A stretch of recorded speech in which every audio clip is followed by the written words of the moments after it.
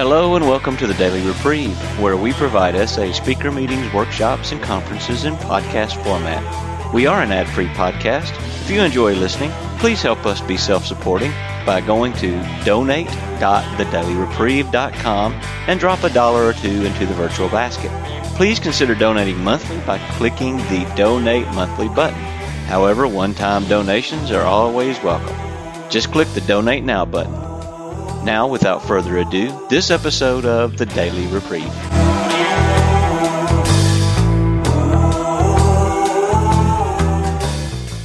Okay, thank you. Thank you for the floor. Hi, everyone. My name is Fradee P. I'm a sexaholic originally from the United States, now living in Israel. I am so grateful to be here. I am scared to speak. I hate speaking. My defects of perfectionism always crop up. I've probably thought about the meeting and what I'm speaking about 15 times throughout the day and had to calm myself, God's going to speak. God's going to speak. It's not me speaking. God's going to speak through me.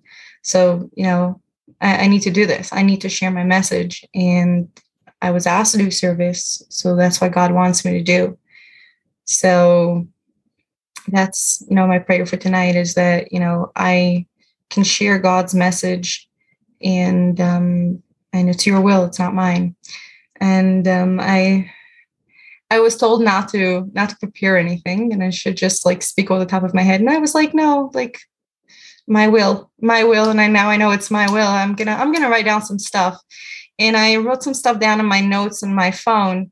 And then last night, after writing it down, meaning in the middle of the night, somehow my phone, something with a rebooting and something happened. And it's probably going to have to be factory reset. So God said, I'm wiping away all your notes. You're not speaking from notes today. So that's not my will. It's not my will. There goes God's will for me. So I have no notes. I wrote some stuff down here just that I remember, just to keep me slightly focused, but no notes that I, prepared in advance. Going to talk a little bit about my story, and then I'll go into a slight topic theme I was asked to do. I was an addict probably from the age of 8. I remember always being, somehow I was always drawn to and always obsessed with, with sex. And I don't know what to call it sex, but with the body parts, with the private parts, with the genitals. I was always obsessed with that, meaning as a child, just naturally drawn to it. I remember having, fantasies involving being raped, which is crazy for a child to experience, which I've never, experienced that, thank God. It started out as just, being obsessed with it, and eventually got to, masturbation, discovering that, which was the hallelujah moment of my life. This is the solution. This is so awesome. And obviously my childhood, like many of us, wasn't a very pleasant experience.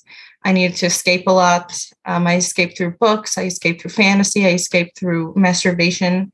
My parents were, now I know to call it abuse, but at that point I didn't know that.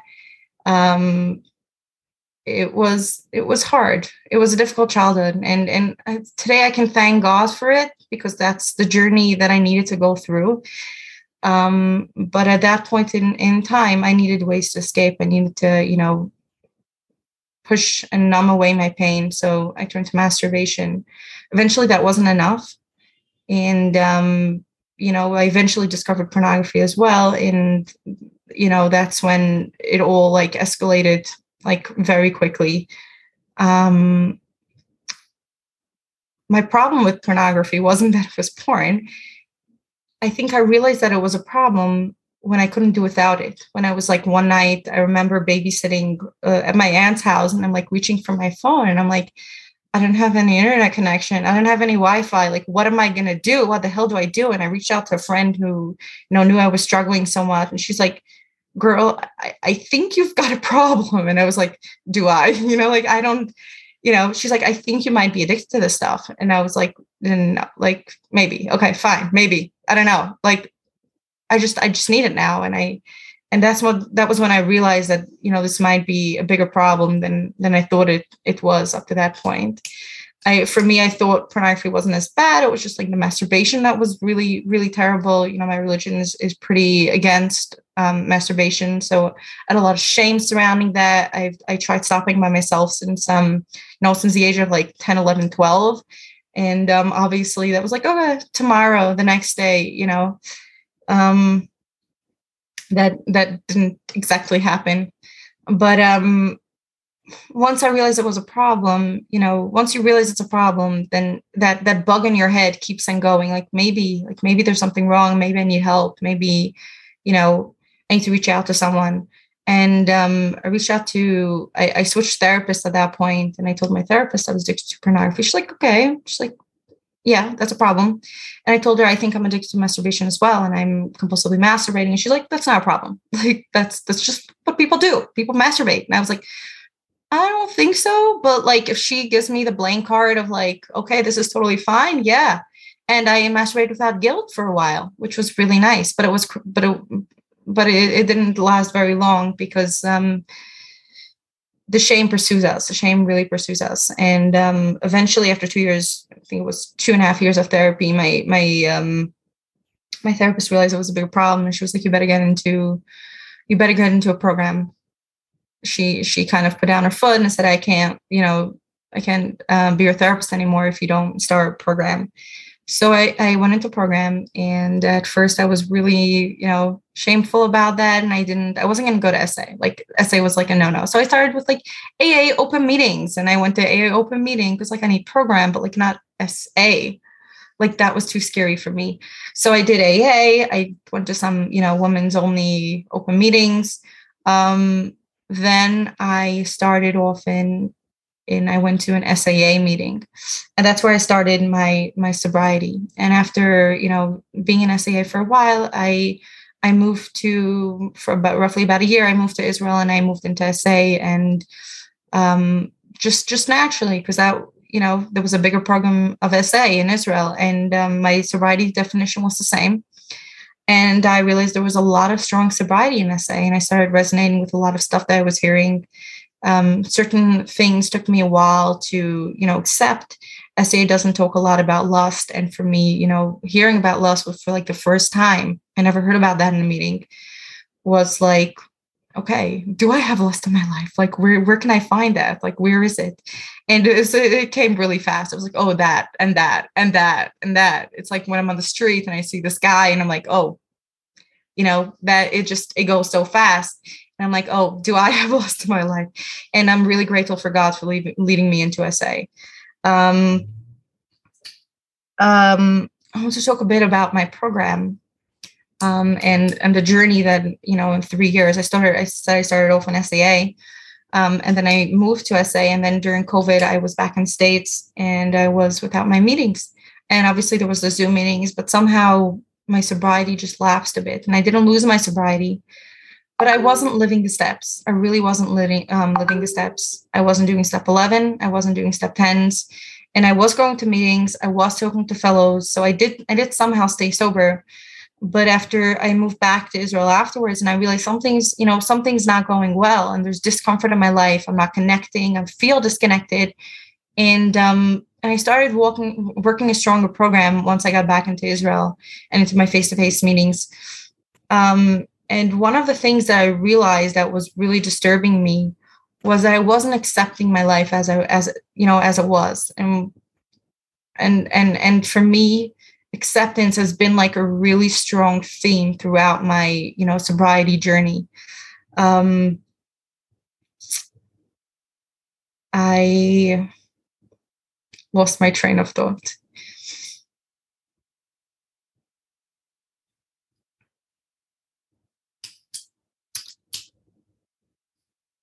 For a lot of time since I've heard of this prayer, it's not a prayer, but it's just a saying. It's a paragraph on page 417. I connected with that right away. And that's acceptance. You call it acceptance prayer, but it's just a paragraph. And I want to read it right now and go through that, because for me, that was like one of the biggest things in program that taught me why I hadn't been sober up to that point, why I was running away from my problems, why I wasn't, why I became an addict, is I wasn't accepting life as it was. And as an addict, I love to fight reality. I hate reality. I really don't like it. I didn't like who my mom was. I didn't like who my dad was. I didn't like my work exactly. There were so many things in my life that I was just like fighting against. I didn't like that. I didn't accept that. And so I want to read it and like go through it a bit. And it starts, and acceptance is the answer to all of my problems today. And I love this sentence because it doesn't say to most of my problems. It doesn't say that. It says to all of my problems. And the word all is in italics. And to me, that tells me that there's not a single problem in my life that doesn't have to do with not accepting it. If there's a problem in my life, if I'm uncomfortable, if I am disturbed, it has to be that I'm not accepting something. And that's like pretty simple. Like, oh, there's a problem in my life. Oh, it means there's something that I'm not accepting. So it's not complicated. It's straight on simple. And this program is simple. And I'm not accepting something. I don't have to go digging anywhere deep down. What's this big problem in my life? Why am I feeling like this? I'm not accepting something. And that's the problem. When I am disturbed, it is because I find some person, place, thing, or situation, some fact of my life unacceptable to me. And I can find no serenity until I accept that person, place, thing, or situation as being exactly the way it is supposed to be at this moment. And this is a really difficult one. This is very difficult. If I don't accept it, I will not find peace. I will not find serenity. And that's what I realized during COVID was when I wasn't accepting things. I wasn't accepting, what was going on. I wasn't accepting situations. I wasn't accepting, the politics at the moment. And I was getting so angry and so passionate. And I was, just uncomfortable and disturbed. I wasn't accepting it. I wasn't accepting. And this is what God wanted at the moment. I can't understand why. And it's not a question for me to ask. But this is what it is. And my role in life is to accept what God's will is and then take action from there. And for me, I had to remember, and this is a sentence here, nothing, absolutely nothing happens in God's world by mistake. So I can't say God made a mistake. There's a reason. I don't know it, but there's a reason. And that's what I have to rely on. Until I could accept my alcoholism, I could not stay sober. So here it's telling me, like, in order for me to accept I have to accept my disease in order to stay sober. And then it goes on, unless I accept life completely on life's terms, I cannot be happy. So in order for me to accept, to be sober, I need to accept my disease. But in order for me to be happy, I need to be accepting of life exactly the way life is right now. And knowing that life needs to be that way right now. I need to concentrate not so much on what needs to be changed in the world as on what needs to be changed in me and my attitudes. And I love to talk about what I can change, how I can change the world. Like, I am great at telling politicians what to do. I am great at telling everyone in the world what they need to do to change. I can tell my sponsee what she needs to change. I can tell my spouse what he needs to do in order to change. I can go on and on about what my mom needs to do in order to change, but that's not my role here. My role is to do what I need to change. What can I do? What can I do? And it's not even my will. It's what God's will is for me to do. What is God's will for me to do? And God's will is not for me to change other people, because that doesn't work. God's will is for me to work on myself, on accepting who they are and where they are right now, that is exactly where they are meant to be at this moment. And for me, one big one was accepting my mom as she is right now. And I really wish I can change who she is. I really wish that she can be loving. I wish I can feel secure with her. I wish she could, not be condescending towards me or dismiss my feelings. But this is where she is. And I need to accept that I will not be getting any love from her. I will not be getting my needs met through her. And the only way I can get my needs for love and acceptance and, all those things are through God. And I need to know, and I needed to accept that. And a big thing that I needed to come to terms with is, why am I not accepting things? What's blocking? What are the obstacles in my path to acceptance? And that's not only with my mom, but that's throughout my life. Whenever I'm not accepting something, I need to ask myself, I stop and ask myself, why am I not accepting this? And a lot of times it's fear-based. It's fear-based. It's a limiting belief. It's something that's telling me that if I accept it, then I'm going to lose out on something. Something's going to change that I don't want it to change. In the example of my mom, if I accept who she is, does that mean I'm letting go of what she did? Like, does that make the things that she did right? Like, if I accept my past the way it is it right? And it doesn't make it right. It doesn't make it right, but I need to overcome that. I need to get past that. And a big part of the way I work acceptance is I had to go back to therapy. I had to go back to therapy and work through those things, work through those issues, and really face them. Like, why am I so scared to accept? And I think it's a very important thing, because if I don't accept, then I will not have emotional sobriety. And for me, my sexual sobriety is a gift. I love it. But if I'm not emotionally sober, then there's no point to this. There's almost no point to this. I need to be able to be at peace in my body. I need to be able to be at peace with everything around me and with God. And if I don't have that, then it's like I'm an active addiction. It's not, I'm not crazily harming people, and I'm not crazily harming myself, but I'm harming myself in the way that I don't have connection to my higher power, because I'm fighting reality. I'm fighting, I'm not allowing myself to accept, what needs to be accepted. An important way that I work acceptance in my everyday life is doing steps 1, 2, and 3 every single morning. I wake up and I say, God, I am powerless. And I say I'm powerless over my mom. I am powerless over my spouse. I am powerless over myself. I am powerless over my resentments, over my emotions, over my fears. And I go through all the things that I'm powerless over. And then I say, God, I can't, but you can. And then I surrender. And the important thing that I have found about surrender is that I can't surrender things that I don't accept. If I don't accept it, how can I surrender it? I can't give up something that I don't admit is reality. If I keep fighting the fact that my plans today change, then I can't surrender them. And that's a big one for me as well. I need to remember that, that I have to accept things, and then I have the capacity to surrender them.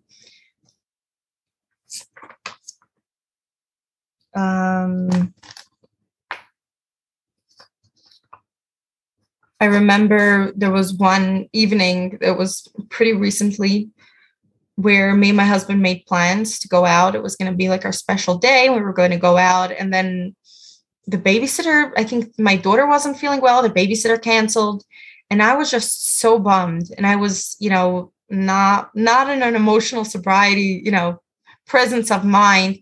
And I was just like upset, and I was like blowing at everyone. And then I spoke to a fellow in program, and she's like, okay, so your plans didn't work out. Okay. So what are you going to do about that? What actions are you going to take? And I was like, what do you mean what actions I'm going to take? I'm mad. She's like, write a resentment, do this. And I'm like, it took me, I remember going to the bathroom and just like getting down on my knees. And I was just like, God, this is the situation. Like, I got to accept this is the reality. I got to stop fighting it. Maybe I can do this. Maybe I can do that. I'm just going to be mad and blow and start blaming. And this is a situation. I got down on my knees and I was like, God, this is it. And help me accept that. Like, I need to ask God, help me accept that this is the reality, and it's not going to change, because realities don't change. The only thing I can change is how I react to that reality and my response. And it took 10 minutes or 15 minutes or, whatever time it took. And eventually I was able to accept it and then surrender it and say, God, I give it up to you. Like, it's okay. Reality is not going to be the way I want it to be. This is it. But it takes time, and, it doesn't work every single day for me. It works every other day. And it's good enough for me, because sobriety is a journey.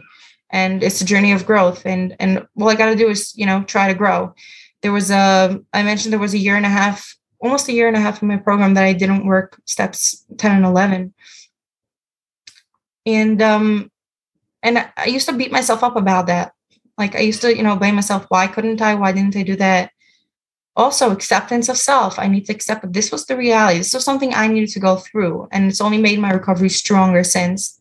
So it's acceptance of myself, where I am at the moment. I'm not perfect. My speech is not going to be perfect today. I know I'm going to mess up in some way. And that's fine. I need to accept that I'm imperfect, that the world is imperfect. And and that's all I have. It's acceptance. I need to accept life on life's terms every day. I need to accept God's will for me and not fight it. Thanks for letting me share. Thank you. Thank you so much, Fradee, for your share. I really enjoyed listening to you. And you shared about the problem. You are facing the problem with your mother. I am facing a very bad problem with my family. And my therapist recently suggested me to keep a distance from my family, stop any relationship with them. And it's so much difficult for me. And every day I feel guilty. Every night I feel guilty, and I think of them. And sometimes I don't think if I'm doing the right thing or not. But several times before I tried to have a good relationship with them, but it didn't work. So what do you think, and what is your experience about that? Thank you so much. Hi, thank you for your question. I can only share from my experience. I haven't gone through a major separation where I needed to, distance myself.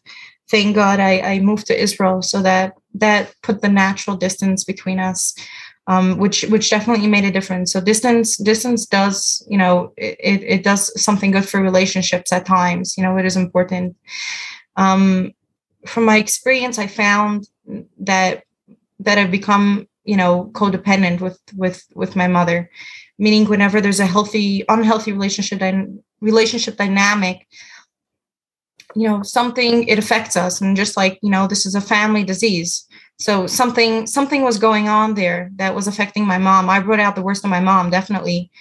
She doesn't have the same relationship that she has with me, with my other siblings. And like, why is that? I don't know, maybe it has to do with me, but I found that the reason why it was difficult for me to accept who she was because I was still wanting things from her. I still wanted that sense of love, that sense of acceptance, the validation.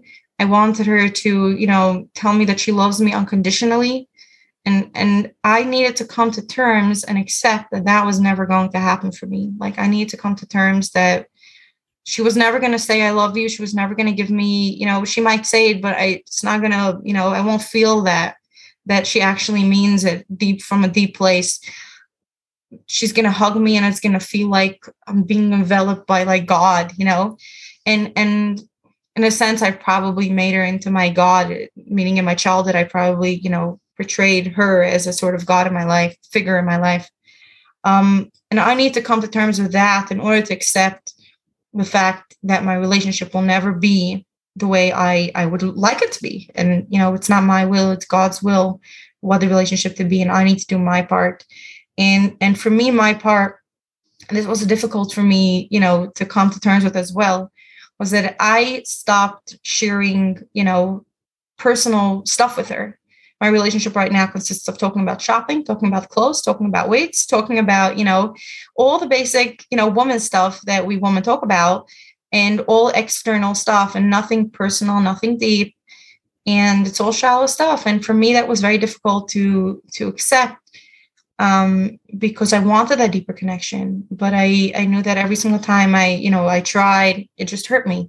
It hurt me. And I knew I needed to put that distance between us emotionally for me to be able to heal. And maybe in the future, I will have the emotional fortitude to go ahead and try to repair that relationship, try to reconnect emotionally as well.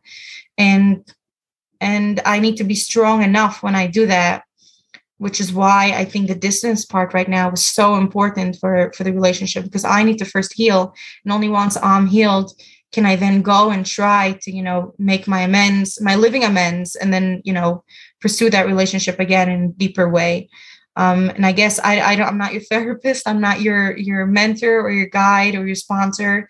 So I can't tell you, I don't know your situation personally, but maybe that's God's will for you right now. Maybe it's good for you to actually have that distance and accept that there's going to be some distance in the relationship. And in the future, hopefully you could repair that. Thank you. Thanks, Hamid, for the question, and Fradee for responding. Let's see. Hans D., you're up next. Hey everyone, my name's Hans, Sexaholic. Fradee, thank you so much for your very honest and strong program. Sounds like you're doing all the right things. It takes a while. Oh my gosh. I've spent so much time trying to figure all that out. And the bottom line is I'm powerless over people, places, and things. What I've tried to do is just have the courage to change and do the very best I can with, what's placed in front of me. Having a solid program, having this place to turn to, having all the people in the program to talk to, I don't have to be alone anymore. And, I shared, I just had a birthday. The best thing is that I was able to raise my family in a sober home. And my kids are great and they call all the time and their lives are intact. And I'm really grateful for that. My question is, what other actions have you been taking to, improve your conscious contact besides prayer? Hi, thanks for your share. Thanks for your question. I'm thinking, what other stuff have I been doing? And one thing that comes to mind is I've been trying to really, take a few minutes every morning to just become still. And there's this really, thank you, God, for this really beautiful garden that I have downstairs in my apartment building. And there's this fish pond where I sit, like I drop my daughter off at school and then I go and I sit for a few minutes. It doesn't happen every day, but I try to make it a daily thing where I go and I sit there and I just look at the pond and get still and try to notice things and just become still within my body. So then, I open myself to hear God in a more, in a clearer form, I guess. That's what I've been trying to do lately. Thank you, Hans, for the question, and Fradee. In the chat, Fradee, we have one person who's asking for your number, and I'm thinking that maybe that person could go through Nancy to get your number. Would that be appropriate? Yeah, I mean, if you don't mind, and I can share my number on the chat as well. Yeah, if you're okay with that, that's fine as well. Otherwise, this person could go through Nancy to get your information. Okay. All right. We are still have the floor open for questions.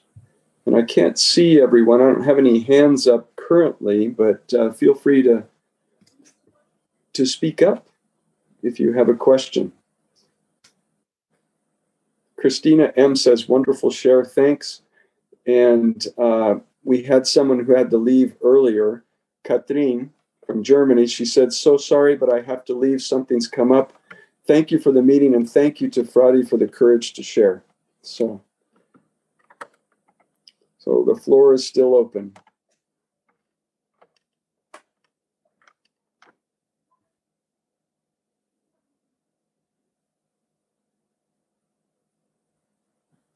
Hi, Daniel. Nancy. Go ahead, Nancy. Yeah, I can really relate to in the moment when I can't accept the situation, the importance of noticing that I don't accept the situation. There was a situation not too long ago. I had a support dog and she was dying and I didn't like that and I couldn't control it. And she was upset by the fact that I didn't let her go. In the middle of dying, she was trying not to die. And I remember standing there and saying, okay, God, I cannot change this. I can't change this. I'm just going to be with her. And I'm facing, it was a beautiful, beautiful, probably for an hour, we just looked at each other. I'm in the middle of a situation now where I can't, are there tricks or things that you do, concrete actions that you take when you can't control and you're trying to surrender things? Thanks for your question. things that I do when I can control.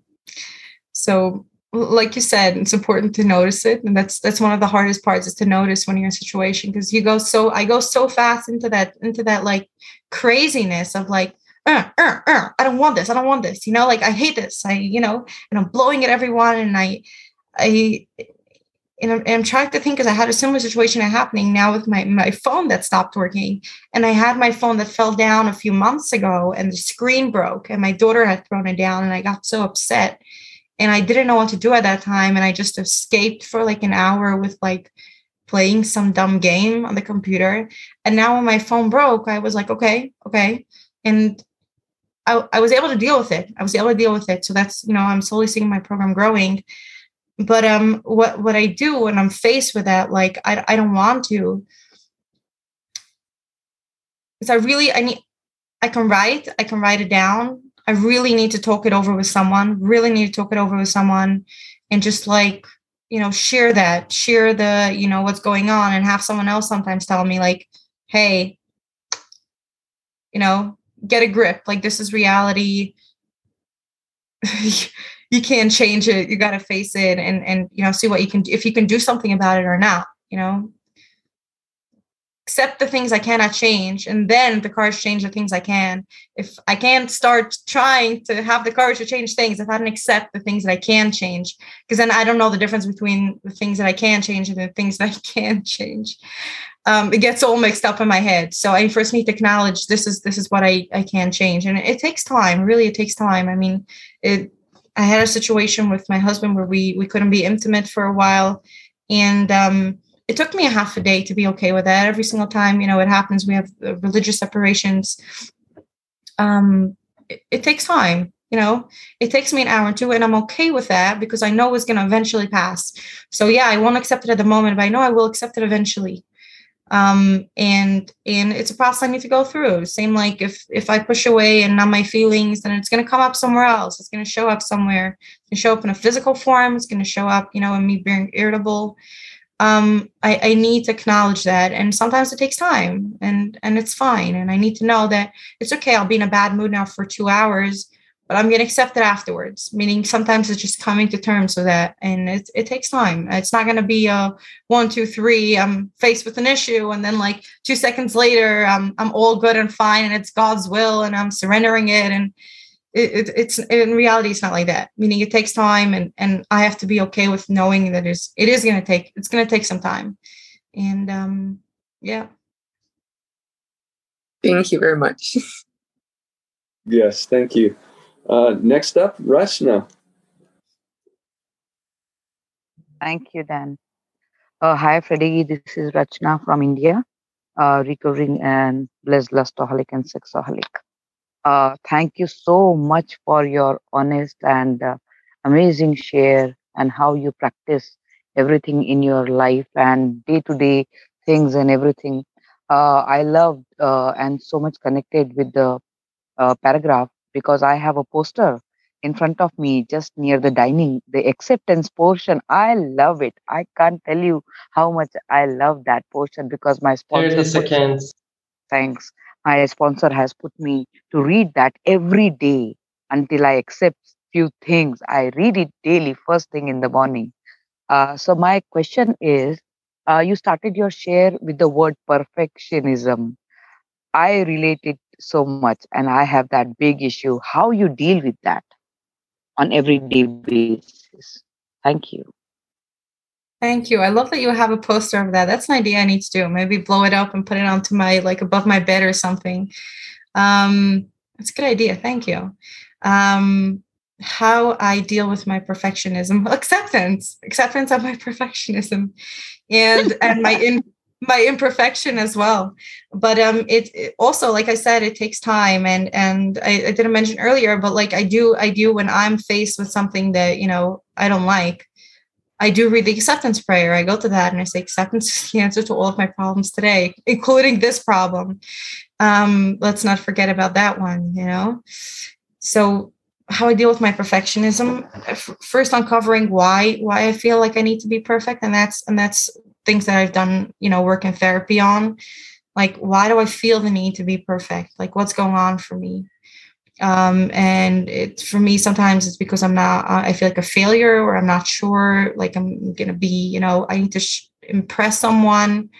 As a security, is because I'm hiding something else. A lot of it was prior to recovery, when I was in active addiction. I think we all experience this, that we have, almost like a split personality, and to make up for that shame and the guilt and the horrible pain that I was in, my other side needed to be so perfect. I needed to show this perfect face, and slowly learning to integrate, both selves into myself, of like, I am an imperfect human being, and that's how I'm meant to be.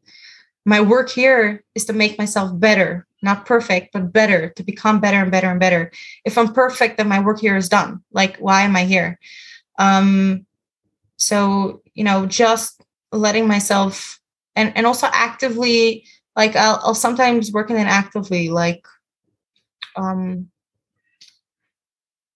I feel this need to impress and be perfect in front of my neighbors, for example. Like, we have a bunch of women that get together downstairs in the park, and, we schmooze with the kids around, and, they run around.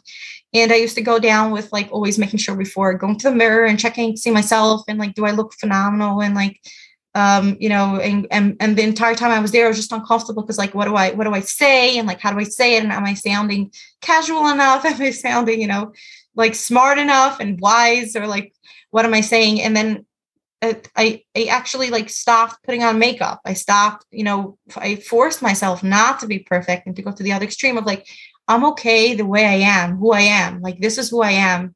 And if I accept myself the way I am and who I am, if I love me for who I am, and people will learn to love, if I'm comfortable with who I am, people will like me. And because a big part of the belief of perfectionism, at least for me, is that I need to be perfect in order for people to like me. And that's not true. I need to be okay with myself in order for people to like me. And I like myself because I'm God's child. And, I need to really, like, work on that part of, like, accepting myself and loving myself. And then once I'm fine with myself, then people will see, who I am. Also learning to be, a little more vulnerable with other people, sharing my struggles, not putting up a front of, like, oh, I am so perfect, because that's not relatable. That isn't relatable. And we all, have human struggles, whether in the rooms or outside of the rooms. And just sharing that makes you human. And for me, learning to let go of that, really consciously, like, letting go of that, and working on, not showing up as perfect, leaving something out of my outfit, leaving something out of, sharing something that I'm uncomfortable with. That, helps to consciously work on perfectionism. Thanks, Fradee. Thanks so much. Very helpful. We're still open for shares. Yeah, thank you for that question. Margot's got her hand up. Oh, go ahead, Margot. Hi, everyone. Thank you so much, Fradee, for your share. I really loved it. And I was fascinated by your question, why do I have trouble why am I not able to accept this situation? I've been thinking about person that I've had a trouble accepting, her behavior toward other people, and et cetera, et cetera. It's better now, but I'm unable to answer that question of why. And maybe because I'm not accepting that the world has pain or something. I don't know. But I wondered if you could give a couple of, like, examples. I know you referred to it a little bit, but that just seemed so useful to me. Thanks. Thanks. So I have an example that popped up. My sister was recently here. I hosted her, and she broke her foot, and it was the whole, like, drama. But what really struck me during that week is I felt really judged, and I was like, did she judge me or something? And I was feeling this judgment. I was like, why am I not okay with it? What's going on? I was feeling this hurt, and I was, like, trying not to show it to her, and, like, trying to, I wanted to use the opportunity to, to build a positive relationship with her. And for me, what was helpful was really also, like what you said, having that question of, like, why am I not accepting this? And, like, so why am I not accepting my sister and her judgment? I mean, she can judge me. Like that's her thing. It's not mine. Why is it bothering me so much? And one of my therapists shared with me, she was like, you need to uncover that. You need to go down. What's really going on for you? Like, what does it mean for you when your sister, going through a situation, when your sister's judging you, what does that mean for that? What does that mean for you? What's the fear behind that? What's the limiting belief behind that? And using the what if. Okay, so what if she judges me?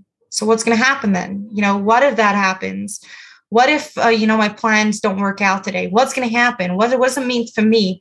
And I said, like, it's a lot of times it's a fear. So it's a fear of failure. It's a fear of, and then even working with that fear of like fear of judgment. I'm fear of judgment. Why am I so scared of her judgment? And like, for me, it was because I really respect her and I respect her opinion. And if she says I'm a failure, maybe that means that it's true and I am a failure. And for me, that was what was really going on. Am I a failure? And she says that, does that mean it's true? And that's why it was so painful for me. And that's why I was unable to accept. And once I was able to realize that, it was easier for me to let it go. It was easier for me to accept who she was right now, that she's still a sick person in a certain sense, and I can't change that. And if she's judging me, then that's her. And it doesn't mean that I'm a failure. It doesn't mean that what she says is true, because I know my value. I know my value, and my value comes from God, and she can't change that. Wonderful. Thank you. Yes, thank you. And folks with fewer than 30 days are welcome to raise your virtual hand. And Tamanna, you are up next. Hi, I'm Tamanna from India, and I'm very new in this program, just 4 months old. And I have a question. Hi, Fradee. Thanks for your share. It was amazing. I just wanted to know if you can throw some light on the relationship you have with your husband after this program, and what changes do you see in you and your husband, if my question is valid to be asked. So, yeah, thank you so much. Thank you. Thank you for your question. Of course it's valid. What's my relationship with my husband like? I don't know if you're referring to, maybe you can be a little more, maybe you can be a little more clear. So you're referring to like the healthy sexuality, or the relationship? In both ways. So I actually got into the program right when I got engaged, and I got a sponsor like a few days after I got engaged, because I was so scared of, divorce and everything. And I did not disclose to my husband prior to my marriage. I did ask my mentors and, a few other people in the program, my sponsor, and they were okay with it. And I actually disclosed after my marriage. For healthy sexuality and intimacy, I think what I really tried working on is, am I present right now and here?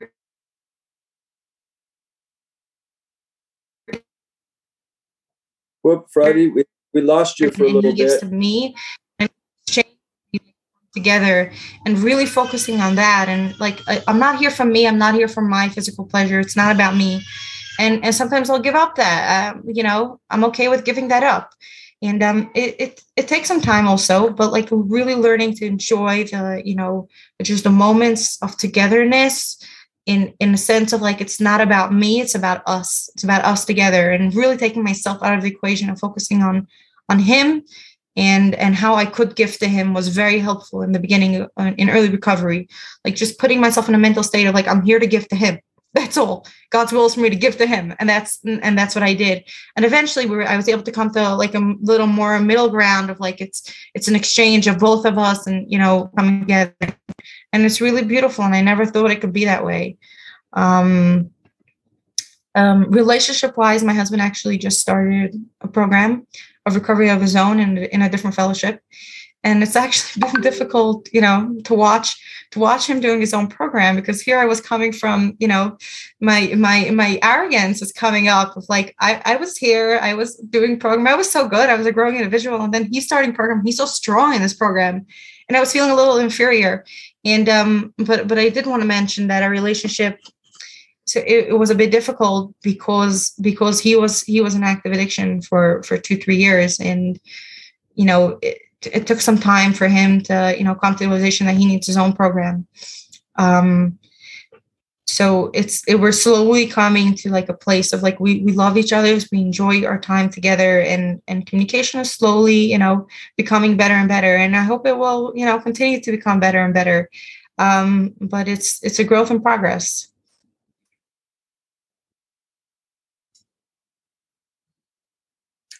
Thanks, Tamila, for the question, and Fradee for the answer. We still have 4 more minutes, maybe 2 more questions.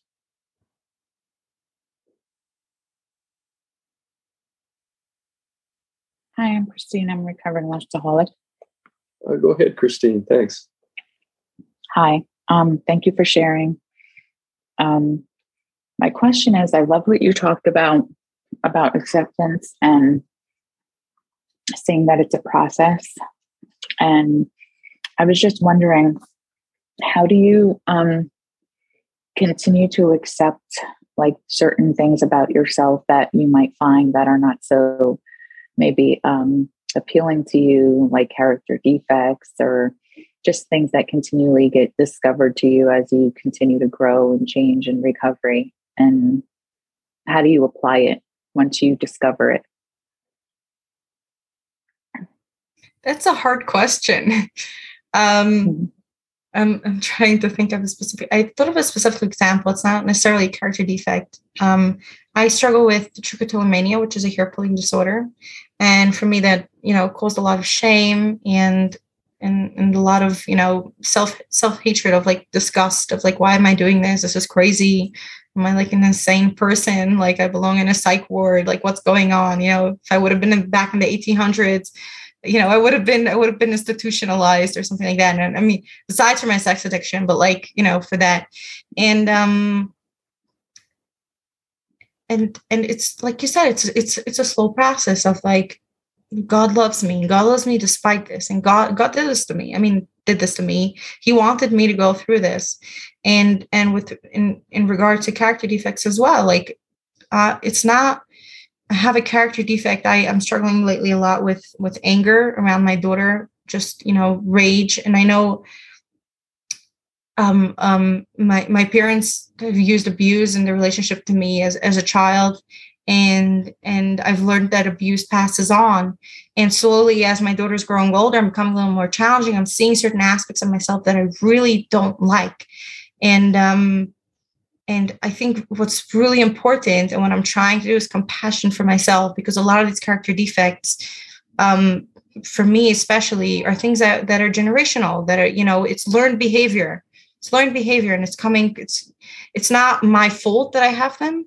It's learned behaviors, and it's something that I need to move away from. And I need to go towards, acceptance, towards compassion, towards loving everyone around me, towards tolerance. And moving towards the asset that's, the opposite of the defect. And it's a lot of compassion of like, yes, I have that. Yes, I have this rage. Yes, I sometimes get so frustrated that I want to like, I can even say sometimes I want to kill her. Like, that's not true. And that is not true. And I love her so much when she's sleeping in bed, and I go over to her and I just want to hug her and kiss her. And I'm like, I'm so sorry for what I did earlier, for what I thought earlier, what I said earlier. And some mornings it's just like, God, like I'm so frustrated with her. Like, just help me.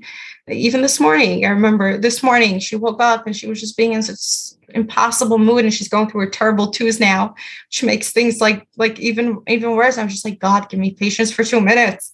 Give me patience for 2 minutes. Allow me to show her love, just for 2 minutes, till she gets out, till I move her. And slowly. And I think I repeated that prayer like 5 times or 6 times throughout this morning, of just like, God.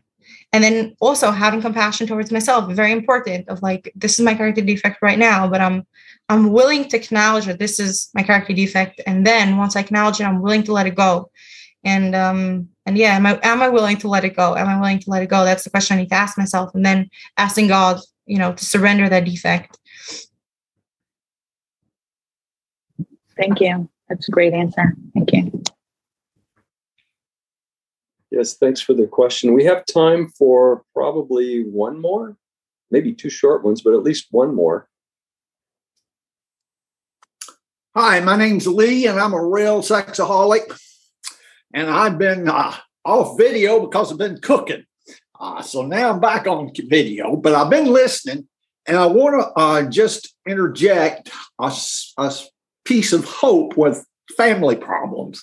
Had a sponsee about 30 years ago came to the belief that he had to divorce his family, which was with many cousins, parents, siblings, and he had no contact with them for about 5 to 7 years, none whatsoever. And I remember meeting him at a football game to have his first contact with his father. Fast forward another 25, 30 years, he has had a remarkable family relation. He was there for his mother, his father. He's been with his brothers. It's amazing. He did his work while he was away from them, and they got better. So it's amazing how much them others get better when I do my own work. So it's hope, and it will work out. And that's all I wanted to say, no matter how bad the family situation is. That's all I had to say. Thank you. I would like to thank you for listening to this episode of the Daily Reprieve, the best source for experience, strength, and hope for SA members. Please subscribe to this podcast to be alerted of new episodes. Please show your support by donating to the Daily Reprieve by going to donate.thedailyreprieve.com and choosing either monthly donations or a one-time donation by clicking Donate Now. Thank you for listening, and stay tuned for the next episode of The Daily Reprieve.